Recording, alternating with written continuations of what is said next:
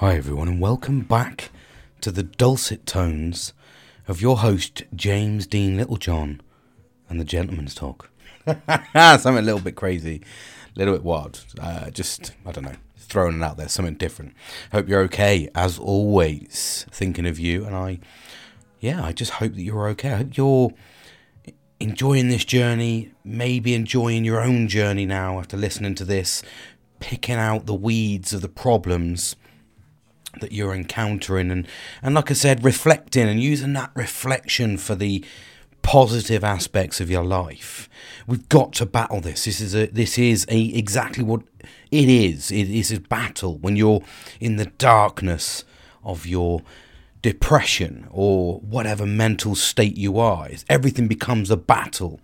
But the more and more we do the right things, eating healthy, reflection, well-being, it makes those battles less and less, to the point where they're almost eradicated and you are on the health drive. You are on the positive life or the positive journey, path, that's the word I'm looking for, of life. And it's important that we first off acknowledge that mental health, although it is a battle, there is always an end to it. I don't care what anyone says, if you do the right things, there will be an end to it. And this is where hopefully, excuse me, that is orange juice. Wow. So when you sit down, I'm just like fully relaxed. I get into this mode. I really do apologise. But raw and edited, that's how we roll. But we do these things to better ourselves so that they don't become battles and we don't become a really high male suicide statistic. That's the most important part. And what I'm doing here is I'm battling, and I do battle, as you know very well if you've been listening along this journey, that, you know, I do have permanent PTSD, which has controlled my life. I'm a bit of a manic depressant. I do go ups and downs, but I've had the bipolar tests and I wasn't bipolar. And then I followed this avenue into ADHD, although I'm still pursuing that further and further. And I am learning about that daily. And I mean, really do mean daily. I'm on the NHS waiting list, which is about 14 months to 2 years, believe it or not, to go through that route where I said everything sort of kicks in. But I've been doing stuff on the side to try and battle that. So, you know, this is just somebody that's going through life. And sometimes I do get emotionally, you know, attached to things. I get emotionally involved in a lot of things. And it's really sort of, I don't know what it is, but the more I've progressed into my adulthood, the more I've realised I do take things quite personally. And I don't know why I do that. I really don't. But, you know, this is a mental health journey for me. This is a battle. I get through my battles by hoping to help you out there, hoping to give you some hints and tips. I talk to my good friends. I'm in this absolutely amazing, close-knit group of friends that I fully rely on, and that's what I'm nurturing along this journey. And all little tips and tricks, really, that we can do without really impacting our life too much, but it has such a massive positive impact on your life if you do these little things. And it's acknowledging we all go through these struggles, like I said, in plenty of my podcasts. We get sideswiped, you know, you get smashed with anxiety, without any warning. Why is it here? You get smashed with sadness, depression. You might get sideswiped because you're too emotionally involved in your job or your work life. You don't know. There's all these emotions that we feel as a man, not just testosterone. And like I said, I've spoken about the mix, actually, and I was having this interesting conversation with my wife the other day, actually, and I said to him, would you ever look at it, and I'm gonna sort of direct the path slightly different here. So and I was going, you know how women use, like, and I don't mean use because it's not, but how women address and acknowledge and speak out about their their time of the month and such like. So I'm trying to think of an easy way of saying that. And I've got 3 fucking daughters. Anyway, so, you know, it's they always speak openly, like I need chocolate, or I'm a bit ratty, or I've got the build up, or I've got, and we just acknowledge it as men. Let's be brutally honest, we do acknowledge it as men, and we take advantage of it, and we laugh about it, and we make jokes about it. I'm not saying we don't. However, I was like interested because I've got quite a high testosterone, and I had checks done when I was 30 because I was like, honestly, it was crazy. The amount of testosterone fuel that I had was unbelievable. And I believe that was part of why I was so angry. I thought I was just driven by adrenaline and testosterone. And that sounds like really arrogant, but I'm not meaning it. If anything, I genuinely say I found it a curse. Because, I could go to the gym and put on muscle quite easy without sort of massive amounts of impact. I mean, not talking professional level. I mean, in terms of just average Joe. That's all I am.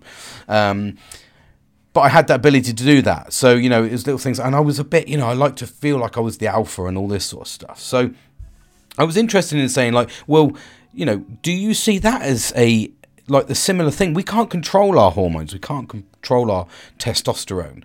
So it's like it's a chemical that happens in our body as a male that drives us. That's why a lot of the people say, oh, men just think with their dick.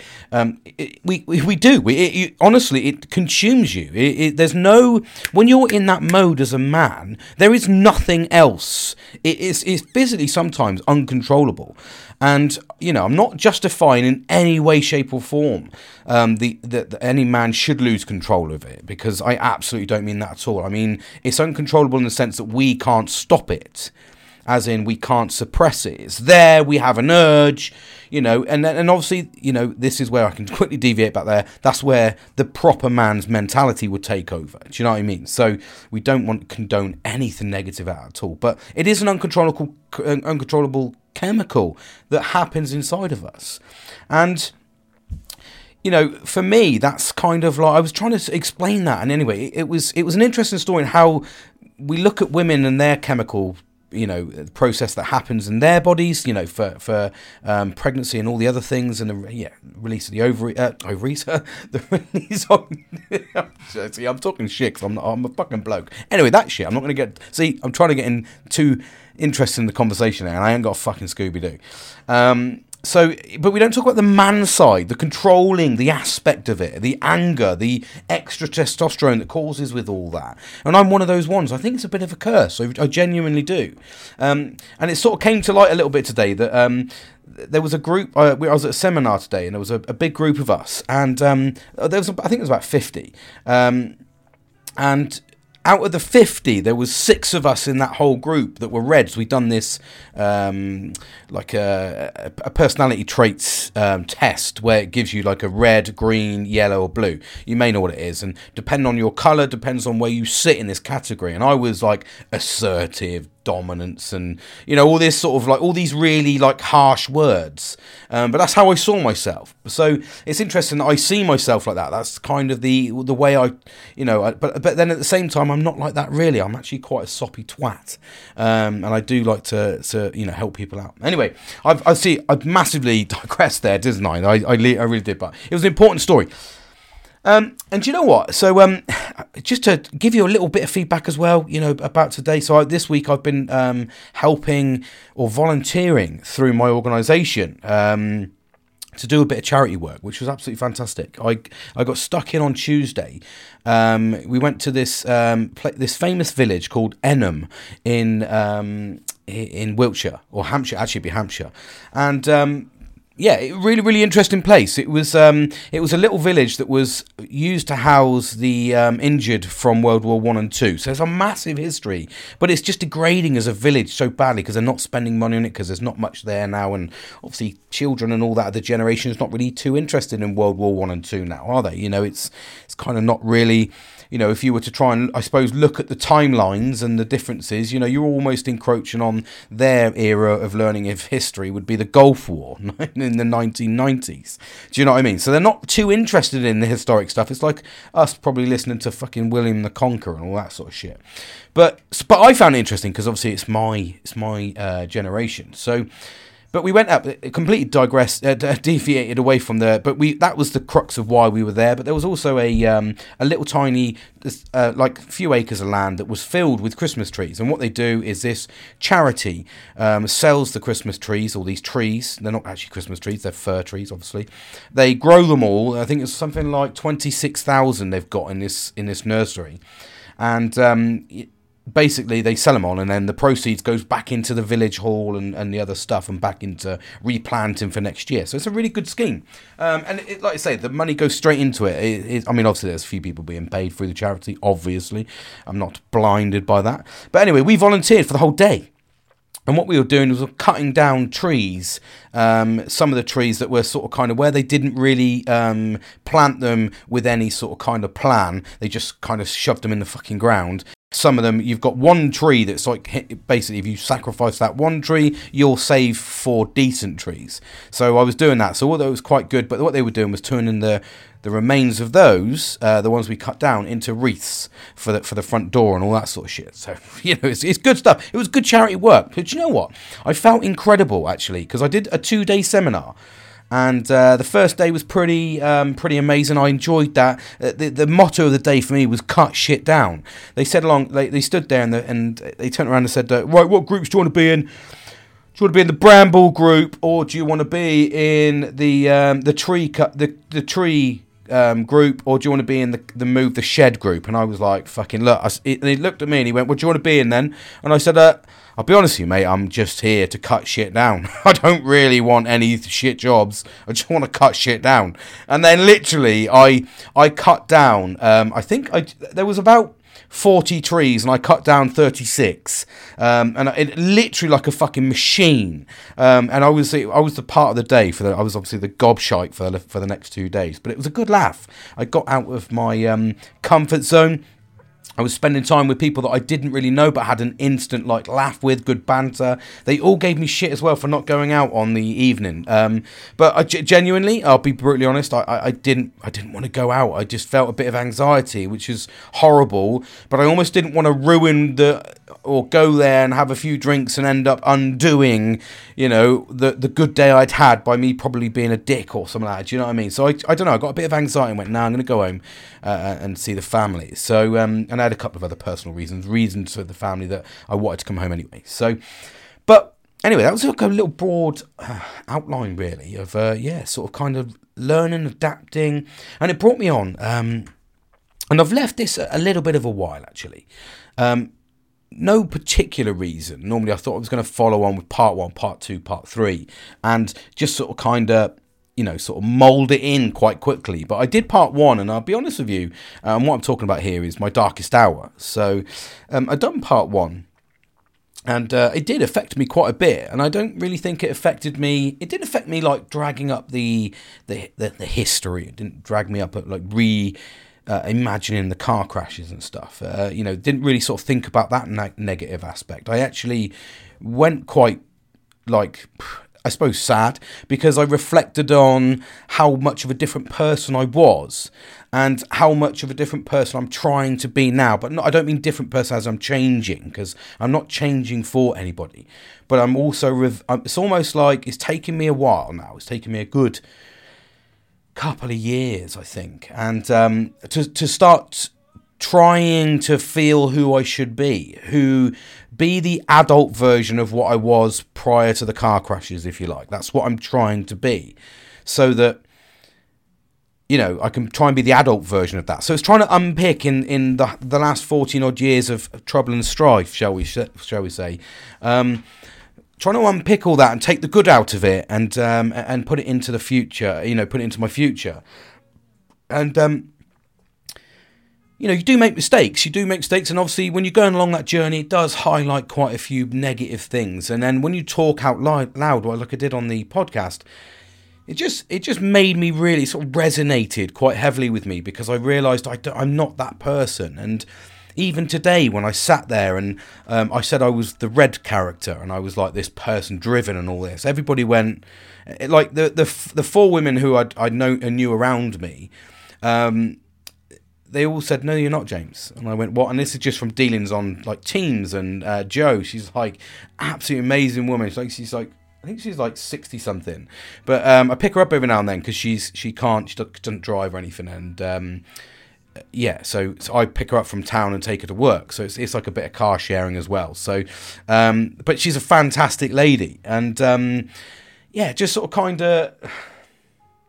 I don't know. It's just I was reflecting quite heavily, and I just kind of went. There's something I didn't want to dive in again and talk again about part 2 because it just resonated with me too much. It was like I said. I think I'm this bravado of a person, but I'm not actually. I'm actually, like I said. The women were saying around me like No, you're not like that, James. And I think it's just to be honest, even when you reflect, there's probably a lot of bravado. I don't really have a massive amount of confidence. I put on a show, but it is quite a battle to get to that show. But I don't like to lose. Some of those things, those traits in the red area just fitted so well.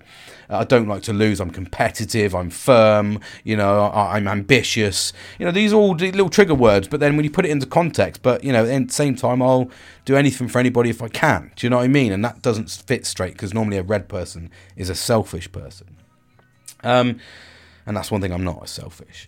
So, I didn't really want to dive into it, to be honest with you, because I kind of felt it did resonate with me, and I needed to unpick that. I needed to understand where I'd gone wrong, and I'm still making mistakes now. I'm not by no means talking about this or think I'm some sort of fucking hero or I'm some sort of saint. I'm not. I will still make mistakes today. I will still make mistakes tomorrow and the next day and the next day, because sometimes mistakes involve memories. Sometimes mistakes involve learning. Most of the time a mistake should be a learned mistake. So make sure you learn from it so it doesn't become a mistake again. Like I said, I've made many mistakes in my life. I hold my hand up. But at the same time, I can say I've had a relatively good life. And I've put a lot of pressure on myself. So I've made these mistakes and I try to learn from these mistakes. And that's what it was. So I needed to unpick that from part 1. I needed to understand where I'd gone wrong and have I learned from it. So I unpicked it quite a bit. And also, and I'm going to be honest, the other reason is because the next segment is a little bit, it's harder for me because that darkest hour almost came out the blue, and when you think about what I'd done, and it's only now because I've analysed that, because that was the reason I started this podcast journey, was to analyse that feeling, to analyse what was going wrong, and that brought me on to talk and sort of kind of grow from where it was 120 odd podcasts ago. And you build confidence and you understand yourself, and I'm reflecting heavily, and the way that the next one started, and obviously we're triggering off of the, and obviously I must advise people listening that, this may be a trigger warning for you. So I just be careful if you're listening to this. I don't want it to resonate too hard. So the next one really was when I kind of tried to get my life back in order. I kind of didn't know what to do. I'd made this massive decision, this jump to leave something I'd known for 21 years. I'd been painting aircraft for 21 years. I was at the top of my game, and I'm not blowing my own trumpet in any way, shape or form. But when you can blow your trumpet, toot, toot, toot, you must, I think. I think I'm a big... I've hidden too many years where I've not really shouted out. And, that's where I'm changing. I'm getting prouder of what I've achieved. Week in, week out, I'm actually going, well, no, I have done this. I have done that. And the reason I'm doing that is because I'm instilling that positivity back into my brain. And I quit my job to leave the whole trade to start a new trade in health and safety. And like I said, I spoke to you in a podcast about this in depth, about the pressures of that. And I undertook all of that. But one of the biggest things I wanted to do was get back in with my family. After 7 years away, I thought I'll jump in and, try and catch some of the good years of my daughters and actually be there as a dad. And I did. And it was about 6-7 months into it. And I got this massive wave of emotion in the sense that I realised I'd been away for too long and I'd been selfish for too long. I'd completely shut my family out and done the bare minimum because I was surviving on, adrenaline. I was surviving on, doing my job 150% day in, day out. And the time I wasn't, I was trying to fucking party hard. I was trying to find this adrenaline. I was trying to find this serotonin. I was doing stupid shit for these 7 odd years. Fucking going off partying, going away to different countries. I was doing all sorts of shit, really, because that was my brain. And my brain was going, you might fucking die tomorrow, James, because that's where your brain is constantly sat at the moment. Fuck yes. You need to just enjoy this weekend, do what the fuck you want to do. Nothing's getting exciting. You're amazing at your job and you could do it with your eyes closed. Yeah, fucking brilliant. You're brilliant at that, mate. Yeah, buy a motorbike. Fucking yeah, brilliant. And that's what my life was like for fucking years. Driving on adrenaline. And it was the absolute fucking sadness that I'd received 6 months into moving back home when I realised I had no relationship with anyone in that house. I didn't have... My daughters just remembered me as this angry, shouty, horrible dad. And that was it. How do you recover from that? How do you... When you get twatted in the face with that and it smacks you in the mouth and you look around and you go... You see... Your dogs, every time you raise your voice a little bit, cower down because they're used to you shouting. And all these little triggers are the bits that crumble me, are the bits that you don't see. The bits where you see James is this person and James is that person. There's bits you never, ever see. They're in a vault. And in that vault is where I reflect and I try to unpick it and I try to justify it. I try to understand it. I try to apologise for these things daily. But when you look around the place that you would call home and you get told, can you take down the key fob? And I was like, why? And they were like, well, that's the day that you basically fucking threw the unit out the front door because you caught your toe on it whilst you were putting up that key holder, and you smashed the fuck out of it on the front thing. Now, I didn't even know about that. I'd completely forgotten about it. But that was the show that you are. And I'm not an abusive person. I don't hurt anybody. I never hurt anybody. But it was the fact that I'd done that. The girls weren't about, but they obviously came back and were like, why is the fucking thing on there? And then they see that. And, it's almost like that scene out of Me, Myself and Irene when he comes in with the fucking 2 sodas. No, I was actually really calm. It didn't work. And then the next day you come out and it's completely fucking trashed. It was that mentality. And that's probably the only relatable way I can think about it in terms of trying to get you to think about my head. On the front, I'm like, yeah, fucking nice one, mate. Nothing's happened at all. Literally behind me is smoke, fire, fucking bodies, whatever. It's craziness. And... Sorry, 2 seconds. I'm just going to click off that heater. I ran that heater for like 3 or 4 minutes there, and I was like, wow, that's £2 million. Fucking hell, James, calm down. So... that's the bit you don't see when you deal with mental health. You see the character on the front, maybe losing it here and then. And, like they said to me last week, they said, I was in work last week and I had a bit of a breakdown. Not breakdown in terms of like I broke down, but in terms of like I was just really fucking angry. I was really horrible. Not horrible, but I felt horrible inside. I just wanted to get away. And it was because something had happened with my daughter. And, it involved mental health, and it affected me fucking massively because I'm struggling with my own sometimes, and it's trying to help that person while you're still fighting your own fucking mental health is really hard. But she's your priority, but you can't be fully fit and help her. You got to look after yourself. So it's a really fucking hard balance. And then you go into work, and sometimes you deal with the stupidest of fucking things that can be resolved, and it's like it frustrates you. And, my boss said, you seemed a bit sort of fragile, bit tense last week in some of your last emails. And I was like, yeah, sorry, mate, I'd had a bad day. And he was like, look, mate, your fucking family comes first, etc. And, you know, really amazing boss, actually. You know, and I'm so happy that I'm working for him, because he's a really good lad, and he gets me. So that's the main thing. And yeah, so I sort of kind of managed that, and I unpicked that, and, you know, that was where you... Hold on. Sorry, my throat was... I got like a... It's that orange juice. It gets right stuck in your throat. But yeah, sorry, where was I? So, yeah, so it's about the sort of kind of... When I understood, you know, when you're in work, you're dealing with those pressures, you're dealing with the pressures at home, you're dealing with the pressures of your own mental health, and all of these things, you know, he really catches up on you sometimes. And that's where, you know, you can lose it a little bit. But anyway, back to... I was digressing everywhere, aren't I, today?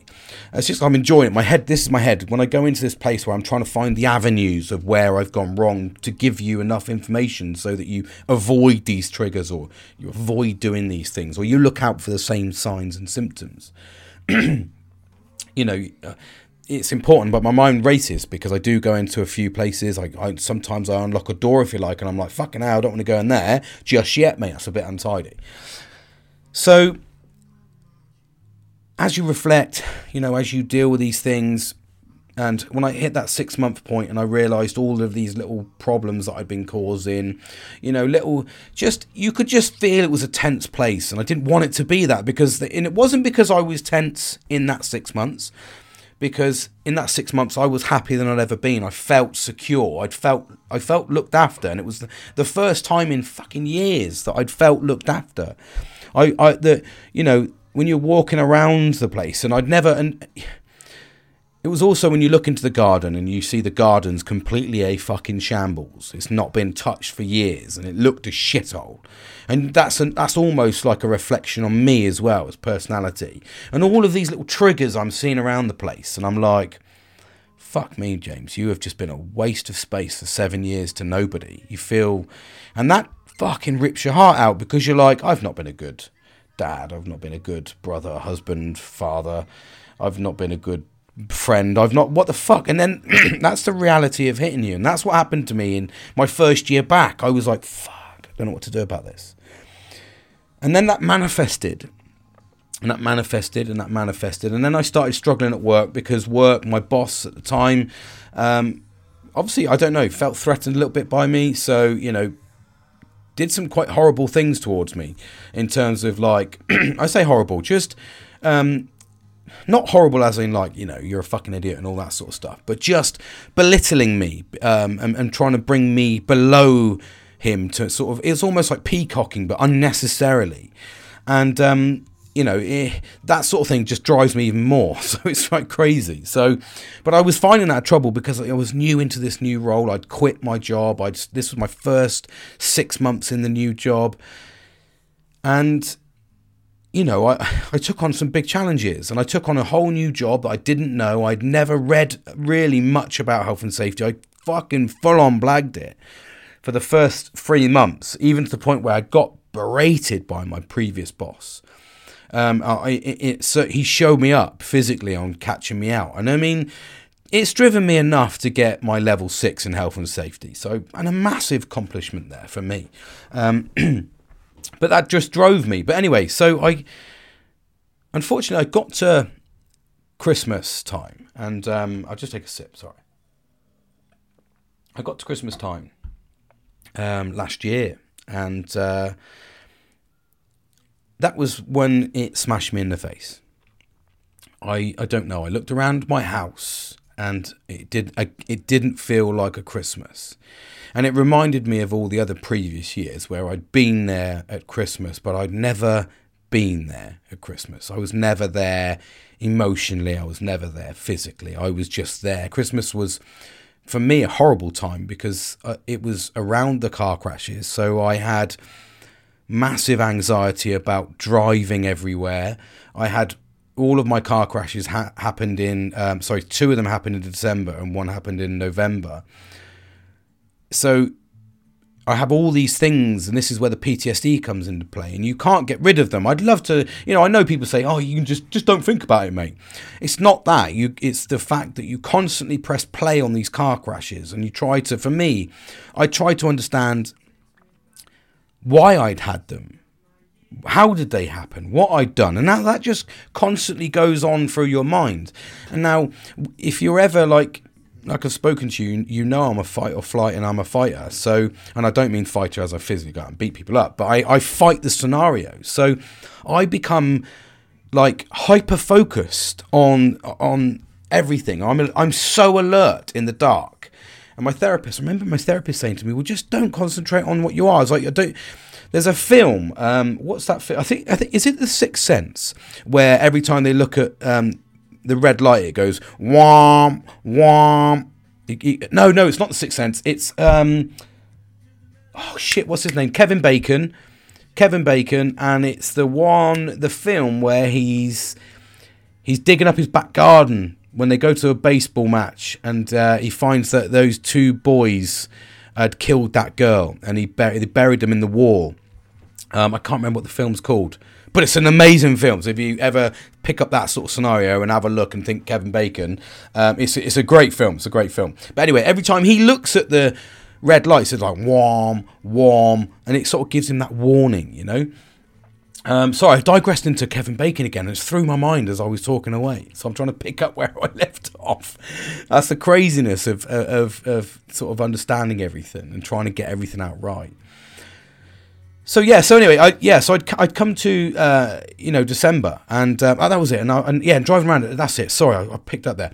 So I was driving around, and that's what my life's like. That was what my life was like. It was driving around, and everything's hyper focused. The radio's super loud. All the lights on your dash are like glaring, and you're angry. And it just takes the smallest of triggers for you to jump out the fucking car and want to rip shreds out of people, even doing stupid shit.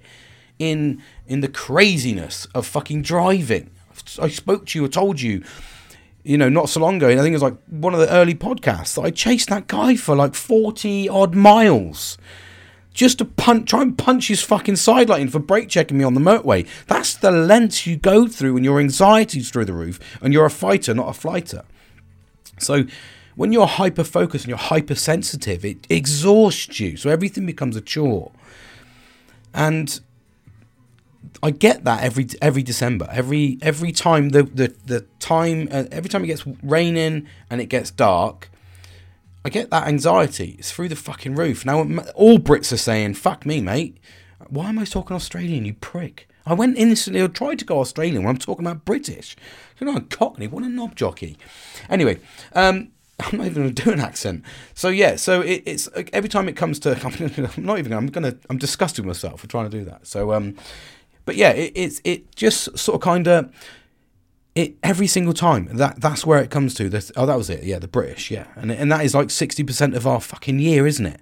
That's 60% of our year is that type of season. So it's really hard for me. I don't mind the snow because it's quite bright and all that sort of stuff, all that jazz. So it's not too bad. But it's those rainy conditions where I had the accidents. And I've, like I said, 38 therapy sessions, 3 attempts at EMDR to try and get it on to the point where it's on my notes to never be hypnotized. It's on my medical notes. Like never, that's what EMDR is, a form of hypnosis. But I reacted so fucking badly to it. The woman, the therapist actually felt scared because the way that I was like feeling my tone in my voice. She said it wasn't like before. I was like, get the fuck off. So the anger's there. And I found it hit me hard, and I was going through those emotions. I was going through the emotions of moving in, thinking that my life would change, thinking that, I'll be happy as Larry now. Who the fuck is Larry? Because I want to be Larry. He's fucking happy. But you go for all this time and you think to yourself, look, I'm going to make this drastic change. I'm going to drastically change my job to move closer to home. I'm going to drastically change my career. I'm going to drastically change my living environment. I'm going to drastically drop my finances to make all this happen because I was at the top of my game in a trade that's not transferable.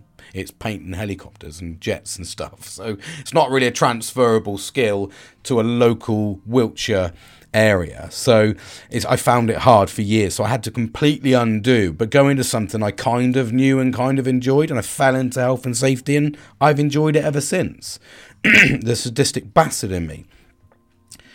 And then, like I said, that all took its toll, and we got to Christmas, and I remember one night we were all sat around. It was the wind up, because my family love fucking Christmas. Christmas starts in October, at the end of October normally, in this pissing house. It's unbelievable.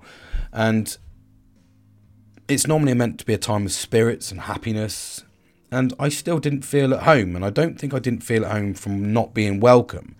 I just didn't feel at home because I was reflecting heavily on how much I'd missed, how much I'd not done, how much I'd not supported people, how much I'd said I would never be selfish, and I've proven I was selfish for 7 years.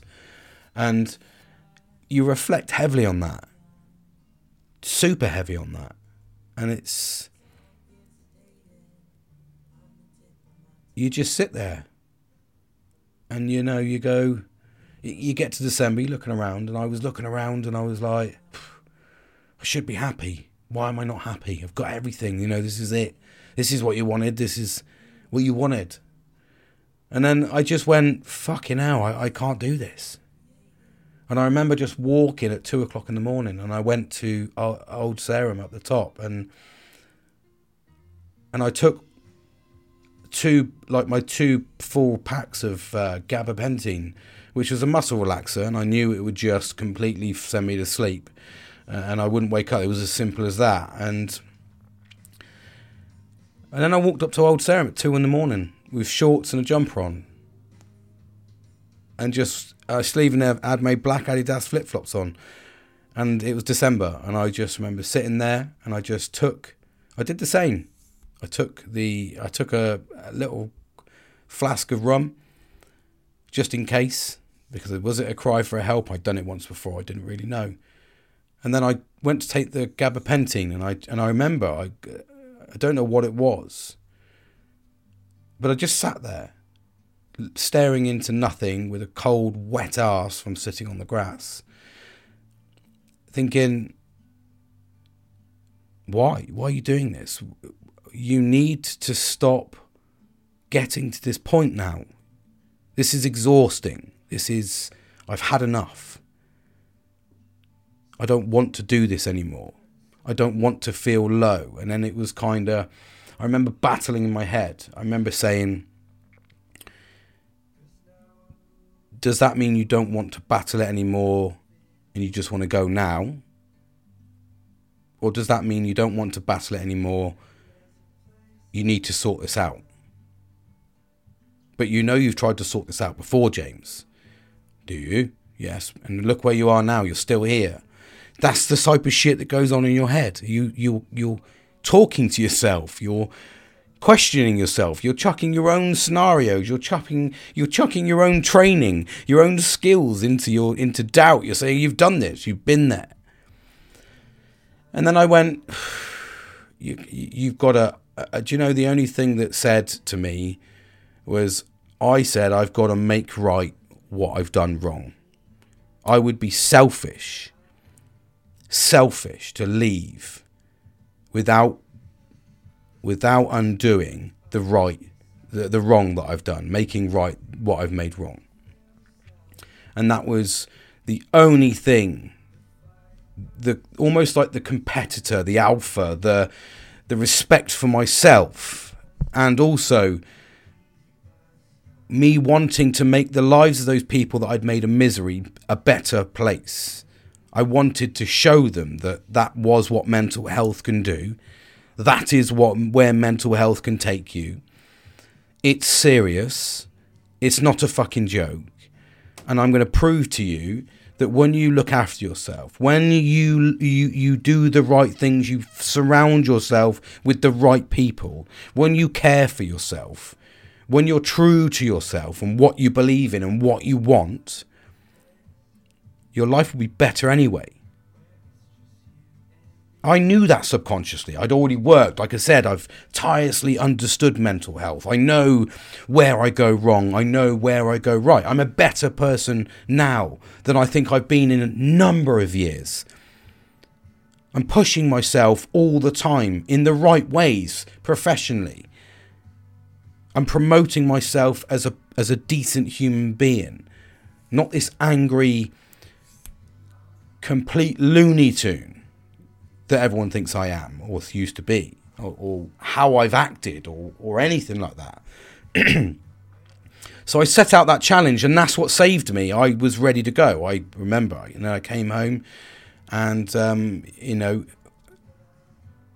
think it was after Christmas, and I remember sitting down and talking to my wife and saying, I think you just need to take the tablets away for a little bit, because I don't know where, I got to a horrible place. I was, like I said, I had a horrible job. Well, the job was amazing. I just felt picked on, almost. I know that the person that was doing it wasn't a nasty guy. It was just, I obviously intimidated him in the sense of a threat, in terms of I got on with everybody. And I try to get on with everybody. I don't hate on anybody. Fuck, I made him gifts. I made him 3 gifts.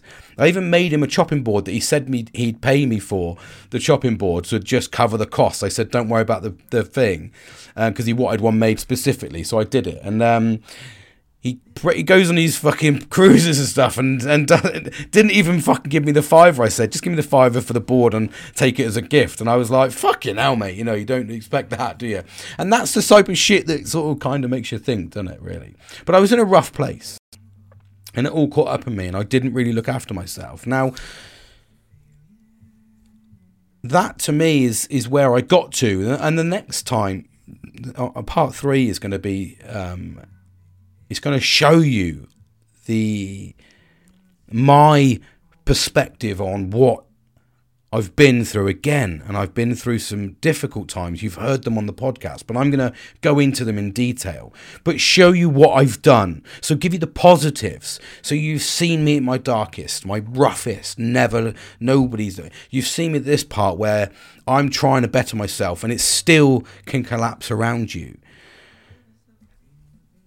That if you don't control that consumption, and you just have that blip, that click of a finger where you are not strong-minded, and trust me, to be sat in shorts and a jumper on the side of Old Sarum Castle, staring out to a black forested abyss, seeing nothing, looking to take a gabapentin tablet that would probably make me sick before and then knock me out. So I would have probably had a horrendous sleep, and I wouldn't have woken up, but it wouldn't have been the best. When you think about that now, I was ready, prepared to go, because I didn't know what to do. And it was the change. It was the want, the desire to prove to people that I will make your life better than I have made it now. And that was what I want. That was my my pledge, if you like, to put it to my family. They don't know about that pledge. That's a pledge I made to them internally, to myself, to make their lives better, provide for them. And I did. The next time when I talk on part 3, I will just show you what the ambition, the drive, the want to get yourself out of that pit of desire, and it will swipe you in the face. It will take you out while you battle. It absolutely will. This has been a 14-year journey to date. This is not going away tomorrow, but we have to instill these coping mechanisms. But it's important to understand the depths of where you can get to, but you can still come back. You can still make the change. And even if you're somebody that's looking at the signs of a friend that has these battles, make sure you stick your neck out for them. Make sure you listen. Take the step to help them indirectly. It's really, really important. Mental health, and this is something we spoke about on my last podcast, and Nelly rightly said, mental health, and Billy, mental health is it's an invisible illness. It's debilitating. It's life-changing. It consumes you. Even this week when I was away, someone said something in the group that I was in for the forestry work, shall we say, the cutting down the trees, and my boss made a comment, and it was it wasn't a particularly horrible comment, as in like, you're going to get her in trouble. It was just a tone and the way that she said something in front of a group of 25 of my colleagues that made them almost laugh at me rather than with me. And it was little comments like that resonate with me, and it still sits with me now. So I do take things personally, because I don't think that the thing for me is if I want to hurt someone with words, I can. I have that ability, and I can arrogantly and confidently say I can do that. I can. It's not a trait. It's not a trait. It's not a perk. It's not something I enjoy, because I know how much those words hurt, though, and I choose not to. When someone says similar words back to me, I feel that effect twice, because I now know what it feels like for the other person, and now I'm feeling the same pain. And then I'm feeling guilt for saying those things to the people I'd said previously, whilst consumed by my fucking mental health. So I get this massive guilt at that. But when someone says it, I also get the fight in me that goes, I'm going to upset you somehow. I'm going to make you look like a fucking idiot at some point. Or I'm going to fucking ignore you when you ask me at your hour of need. And that's where I get to. I just go, do you know what? No, you're right. I'm going to sit here and you're going to need me, because I know you will. I'm confident in my abilities to know there will be something you'll want from me. And I'm one of these ones, I'm a big believer, like today's presentation. I drew loads of stuff over the weekend to make it snazz and pop. And I got commended on it. It was like, my boss said, that your drawing was absolutely impeccable, James. If you've done that, you're such a waste of talent. And I was like, I took that as a really good compliment.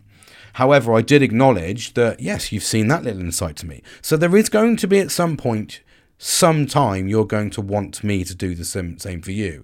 And I'm going to fucking ignore you, because it's not my job. So I'm that sort of person, and that's why I think for me, and most people will know, I do hold grudges. I can't let them go. And I know that I've spoken in podcasts about, and this is me talking again, I'm railroading myself. But I hold grudges. I do. When you upset me, you hurt me, that's me. I'm fucking banged out. I'm done. I'm pretty difficult like that. But anyway, I'm gonna leave it there. I want you to show. I didn't want to go too dark, really, but it is a horrible time in my life. But I suppose I'm excited about part 3, because part 3 for me is the one that I think will really resonate with people in terms of, when you work hard at yourself, these stories will all unpick, and you'll chuck some sideballs in there, the same sideballs that I've had, and just show you that no matter what, when you build the right stuff, you do your reflection, you do your healthy eating, you engage with your friends daily, you do what you can to send gifts, make gifts, send love emails, whatever you want to do. I don't care. You're really engaging with your friends, families, and loved ones. When you see all that positivity pissing out, because it does piss out everywhere, it's a good feeling. It's a fantastic feeling, and it really is. And it doesn't happen overnight, and it certainly doesn't. It certainly doesn't happen overnight, and it certainly does take a lot of work to get there. It really does. But this is what this journey is about. This is why I love talking to you. This is where you get me at the downs and you get me at the highs. So thank you for listening. I hope it's been insightful. I want this to be insightful as well as educational, if I can, just to show what goes on behind closed doors and the battles we face, and when you realise, you acknowledge the scars that you've left behind, and you try to tattoo over the scars with pretty pictures, all these things excuse me, All these things are really important to understand that. And sometimes when you say things in your darkest hours, like I have, and, you know, said some really horrible things, and some things that, you know, I say them repeatedly to myself because I know how horrible they are, to make sure I never do them again. And like I said, I reflected the one and only time that I can ever reflect heavily on something I said whilst I was depressed was to my wife. I said, yeah, you're an all right mum, but you're a fucking awful wife. And just staring at her in the face like it was nothing. And I say that to myself all the time because that's not who I am. That's not what I was.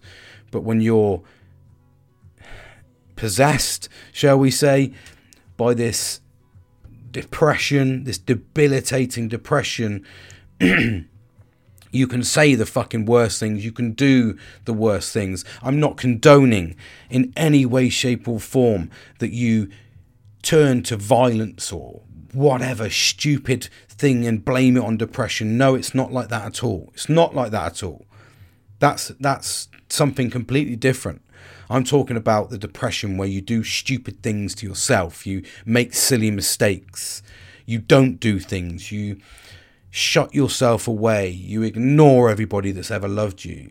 You create friends and love with the wrong people because that's what happens. You find the one that gives you the most adrenaline, the most excitement, and then you find it and you go, yes. Or you know, and you divert to new friendship groups that do the same, and you go, yes, and you find you seek adrenaline all the time because you want that serotonin that you're not getting from anything in life. I'm talking about that debilitating fog over your head and the decisions we make. I'm not justifying them, but I'm saying that some of those comments, some of those actions, some of those stupid decisions, maybe they were controlled by this person. And like I said, I've done some fucking stupid things. I really have. And, you know, I've said some hurtful things and I've not really been the person I want to be. And that's why this journey, this process, this,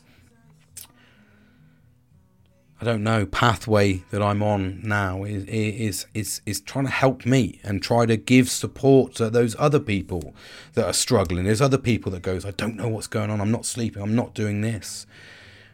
And these little skills and all these podcasts will show you the importance, and hopefully maybe you've seen a difference from me from 1 to 120 odd that I'm on now. Maybe you've seen a difference when you listen across the board. Hopefully you have. Hopefully you've seen the dark days as well, because that's what I'm going to talk about on my next one, part 3 of this little mini series. So anyway, before I digress again and get way too involved, thank you for listening. I appreciate your time. I appreciate your support. Keep sharing. I'd like to get, I'm so sort of far in. I'd love people to share this and get the word out there and see if it helps other people. Comments, shares, likes. I'm doing a couple of lives again, hopefully soon, with the Bilster and Nelly. They're absolutely fantastic. I love that little section of this, the Gentleman's Talk, just to get different perspectives and stuff like that. But feedback's always welcome. I'm on Facebook, the Gentleman's Talk. I'm on TikTok, the Gentleman's Talk, and I'm on most podcast platforms for this format. So, thank you for listening. Take care. Look after yourself, and keep that healthy eating and keep doing the reflection. Reflection's so important. Look after yourself and reflect on where you go wrong and where you go right. You need to do that daily. At least try and get it in at least once a week, just to really sort of have a think about where you've gone, what you've done right and wrong, and constantly learning from your own pathway. So thanks for listening. Take care, guys.